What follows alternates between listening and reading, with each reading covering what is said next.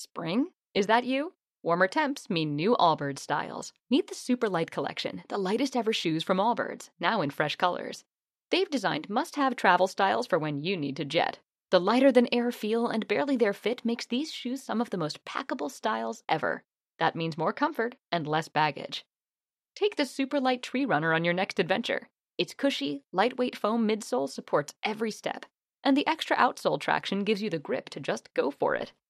The eucalyptus fiber upper adds next-level breathability to keep you going all day. Plus, the Super Light Tree Runner is comfortable and ready to go right out of the box. So, what can you do in a super light shoe? What can't you do is the better question. And because they're super packable, the real question is, where are you taking them? Experience how Allbirds redefines comfort. Visit allbirds.com and use code SUPER24 for a free pair of socks with a purchase of $48 or more. That's ALLBIRDS.com, code SUPER24. What is up, everybody? This is Jeff Morton with another CSG special. This one is the big one. This is, the big one as we get into what became the 2008-2009 Denver Nuggets Western Conference Finals season. And obviously, I'm referring to the trade that completely changed the culture and the dynamics of the Denver Nuggets. And I'm referring to the trade of Allen Iverson to Detroit for Chauncey Billups and Antonio McDyess. But we'll get to the McDyess part at the end of this podcast. To give you a little bit of background about what was going on at the time, we had a situation in Denver where Mark Warkentine, Rex Chapman, and Brett Barrett, but most of the credit that goes with this is Mark Warkentine, had an eye on Allen Iverson. Now, one of the reasons Allen Iverson was traded for in 2006 was because Melo was, as we all remember, was about to serve a 15-game suspension for slapping in that brawl, and quote-unquote brawl in New York. That was more of a slap fight. He came on board because there was a feeling, and everyone will deny this, but everyone knows this is true.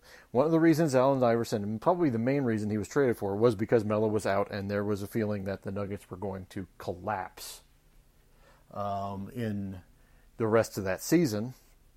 And Iverson ends up being traded for, and it was a move to salvage the season. That was mainly a Rex Chapman endeavor.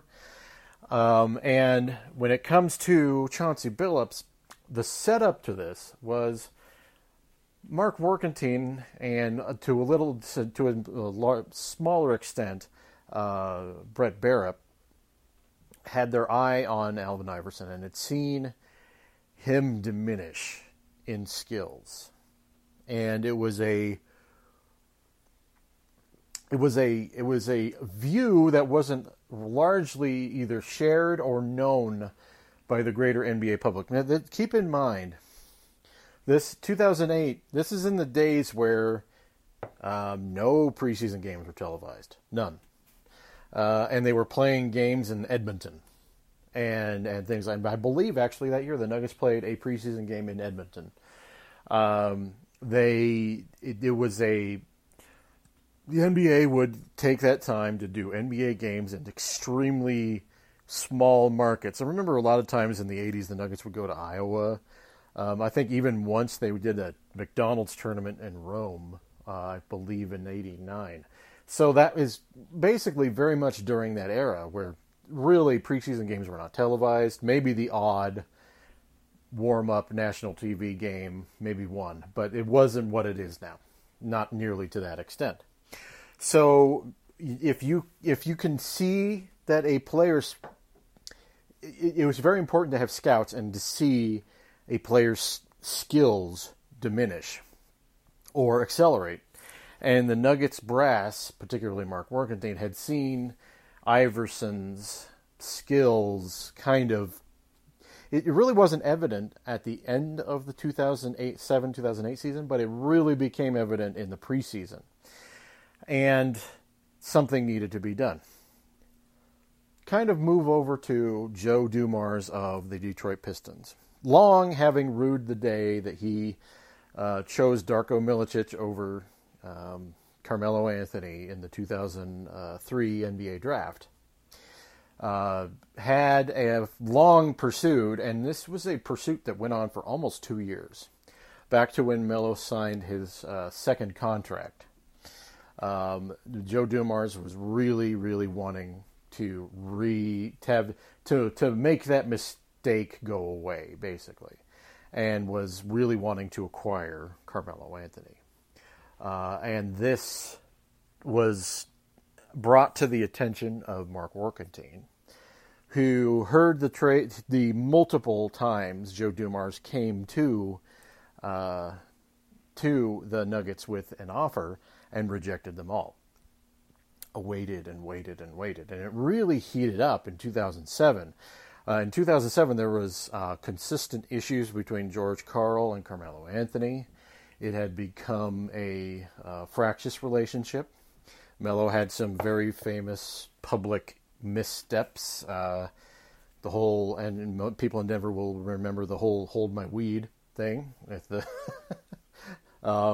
so it was. This is pre-legalization of marijuana in Denver, by the way. So just keep that in context. So the Nuggets were kind of watching this unfold with Allen Iverson, and finally, in the preseason of 2007, approaches were made to get a deal done, but not for Carmelo Anthony. It was done to get a different kind of deal for Allen Iverson. Allen Iverson's deal in 2008-2009 was an expiring deal. It was an expiring contract. And that expiring deal, particularly in those days in the NBA, became very valuable. Expiring contracts were great to clear cap space, particularly if you saw yourself as a contending team. And the Detroit Pistons of 2003 to 2008 were a Eastern Conference juggernaut. They went to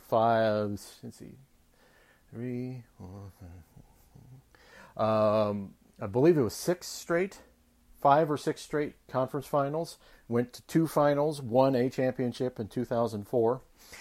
And it just were one of those teams that was always in the mix every single year, be it with Rick Carlisle, be it with Larry Brown, or be it with Flip Saunders. They were always there. It was because they had a very strong core and strong leadership. And the Nuggets going into that season were worried that they had a vacuum, a large vacuum, a leadership hole, if you will. And that hole became even more noticeable as the Nuggets started the season 1-2. And Iverson was beginning to really show his diminished skill set. And it was decided after the third game of the season that a deal should go down. And it came out suddenly. I think that there was zero build-up to this trade. As someone who was around at the time, let me tell you, it was a trade that for the rest of us schlubs and, who just, at that time, it was about a year before I started actively covering the Nuggets, but I was, I like everyone else, I was actively participating in Denver Stiffs at that time. It was the merged blog that came together between Pickaxe and Roll, Nate Timmons' site at the time, and Andy Feinstein's Denver Stiffs, and they both merged under the Denver Stiff banner under SB Nation. So I had taken my comments from Pickaxe and Roll and firegeorgecarl.com/Denver Stiffs, and just it was all under one site at that point, writing fan posts and really just actively participating in what became a magical season. But at the beginning of that time, no one knew, and no one had any inkling that this trade was about to go down, because most people figured that Allen Iverson's contract was going to be borderline untradeable. I believe he was making about $20 million. And yeah, I know that in now terms that money is paltry, but think of it back then. The cap was about $50 million, roughly, and you had someone taking up that much of your cap. The Nuggets were over the cap, but they were under the luxury tax after they had traded Kenyon Martin.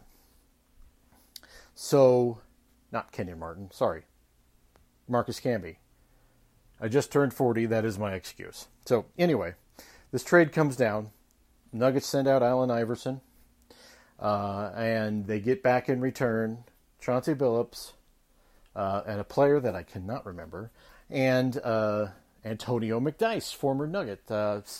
Spent about 6-7 years on the Nuggets in 2 different stints, with a year break in between the 2 stints, and was famously traded in 2002 in one of the better trades of the Kiki Vandeweghe era, where he managed to get a great return for Antonio McDyess. That return included Nene, the draft pick that was Nene.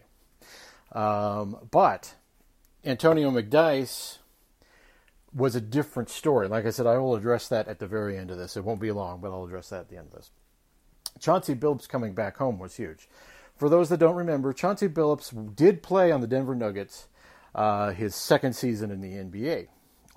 He was drafted by Rick Pitino in Boston in 1998, and spent a hellacious first season with Pitino. Pitino had wanted Tim Duncan, had actively tanked the Celtics season that year to get Tim Duncan, and ended up with Chauncey, and it just was one of those, you're not the person I wanted relationships, and he actively resented him. And he was, I believe Chauncey was the 3rd pick in the draft, and Pitino traded Chauncey midway through his rookie season, which you never see. You never see that in the NBA with a top 5 pick. It just doesn't happen. Pitino traded Chauncey, and Chauncey ended up bouncing around a little. So he was traded midway through his rookie year. He came to Denver his second year in the league, and played for about a year and a half. And the Chauncey Billups that played in Denver in 1999/2000 was not the player that came back in 2008.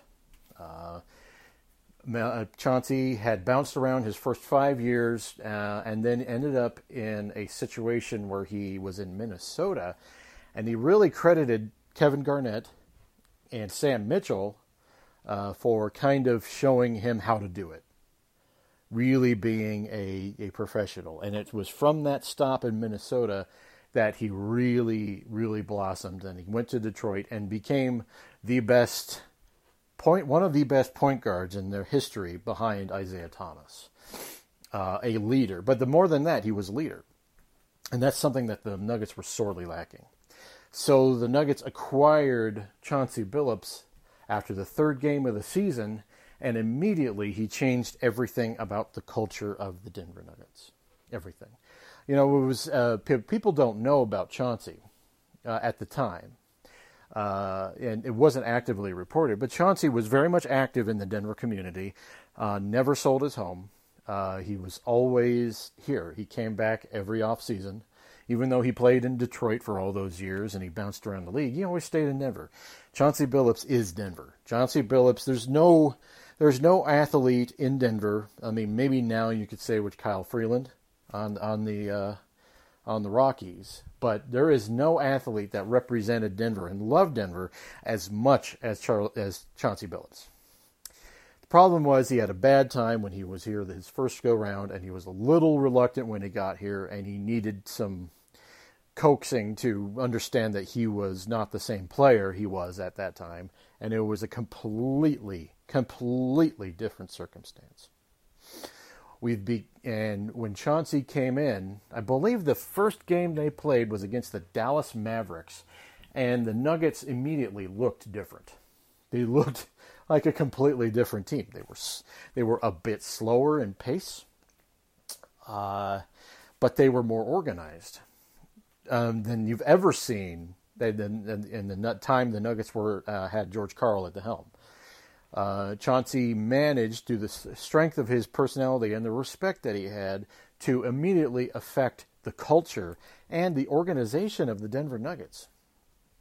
They all kind of respected Chauncey, which is what you need on a team that has championship aspirations, which the Nuggets suddenly did at that time. And he managed to corral what you would call a misfit bunch that was on its way to developing a certain reputation in the league along the way. That was all Chauncey. Chauncey Billups became, and I think you would be right in saying that the Chauncey Billups trade was among the best in Nuggets history. I would put it in the top two. The Alex English-George McGinnis trade in 1979 probably is the best, quote-unquote, trade in Nuggets history. But the Chauncey Billups for Allen Iverson trade really is, I put it at number two. And I will tell you why I put it at number two. The second part of that trade was Antonio McDyess. Antonio McDyess, personally, I mean, putting my hand up saying, Antonio McDyess is one of my favorite ever players with the Nuggets. When he came back from Phoenix, after the Nuggets reacquired him, the Nuggets, he had developed a turnaround baseline jump shot that he hadn't had before. And it was really impressive, especially for that era of the NBA. You rarely saw big men who were, you could play both center and power forward. They had the skill of Antonio McDyess, and it was able to do that sort of thing.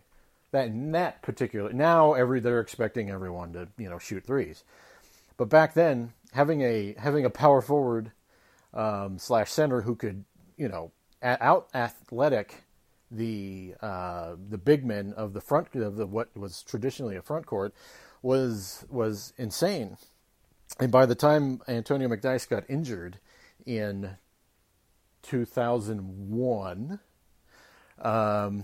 where he blew his patella through his body, by that time he was on his way to just basically keep going. One of his biggest issues, though, for people who were around at the time know, his nickname was McNice. He was people kind of knocked him because he didn't have a killer instinct. But on the right role, it was amazing. Long story short, McDyess pieces together his career. He goes to New York. He essentially misses 2 years in a row. He got injured again, missed 2 straight seasons, and then finally was able to come back. He bounced from New York to Detroit. And it was in Detroit with the Pistons that McDyess carved out this role as like a super role player. A guy who could come off the bench and get you 15 points, 16 points, and play at good, tough defense. Something that really McDyess wasn't known for in Denver, but that's another story. But he had developed that in Detroit. So he had come from that and come through that and really had carved out a really essential niche. He didn't want to come back to Denver. Part of the deal was that he was going to be bought out. And that buyout was kind of part of this deal. Well, no one knew it. They didn't announce it. And then it finally kind of started circulating, and it took a while for the buyout to happen. But McDyess had no intention of coming back to Denver. And his issue largely was that you traded me twice. Why would I want to come back? And I believe Chauncey had mentioned something like that shortly after he was traded to the Nuggets. you traded me twice thing. And which is, you can't blame him at that point. And I think that the hard feelings were still there, and he had no intention of coming in. So the buyout was there. Problem is this. This trade would be the best in Nuggets history if McDyess had agreed to come to the Nuggets. Because if McDyess had agreed to come to the Nuggets, I have zero doubt in my mind the Nuggets would have won the championship that year. Zero. I think everyone can look at that team and see what they needed and seen what McDyess provided and said, you know what? This team would be a no doubt championship. They would have clobbered the crap out of the Lakers that year if McDyess hadn't wanted to be bought out. That is the one thing that keeps me from saying that the Chauncey Billups Allen Iverson trade was the best trade. It is number 2, largely because Antonio McDyess just didn't want to come. And it's sad, really, because McDyess remains one of my favorite players. And I think that he deserves more respect than he gets in Nuggets history. But that's another story. All right, well, thank you for joining me on this CSG special. I will be back soon with regular CSG, and we'll go from there. And coming up in about a month, we've got the 7th anniversary of CSG Podcast. Can you believe that? 7 years. Whew. Back from the days that Nate and Ross were interviewing the likes of Gary Miller. So, thank you all for joining me, and I will be talking to you soon. Goodbye.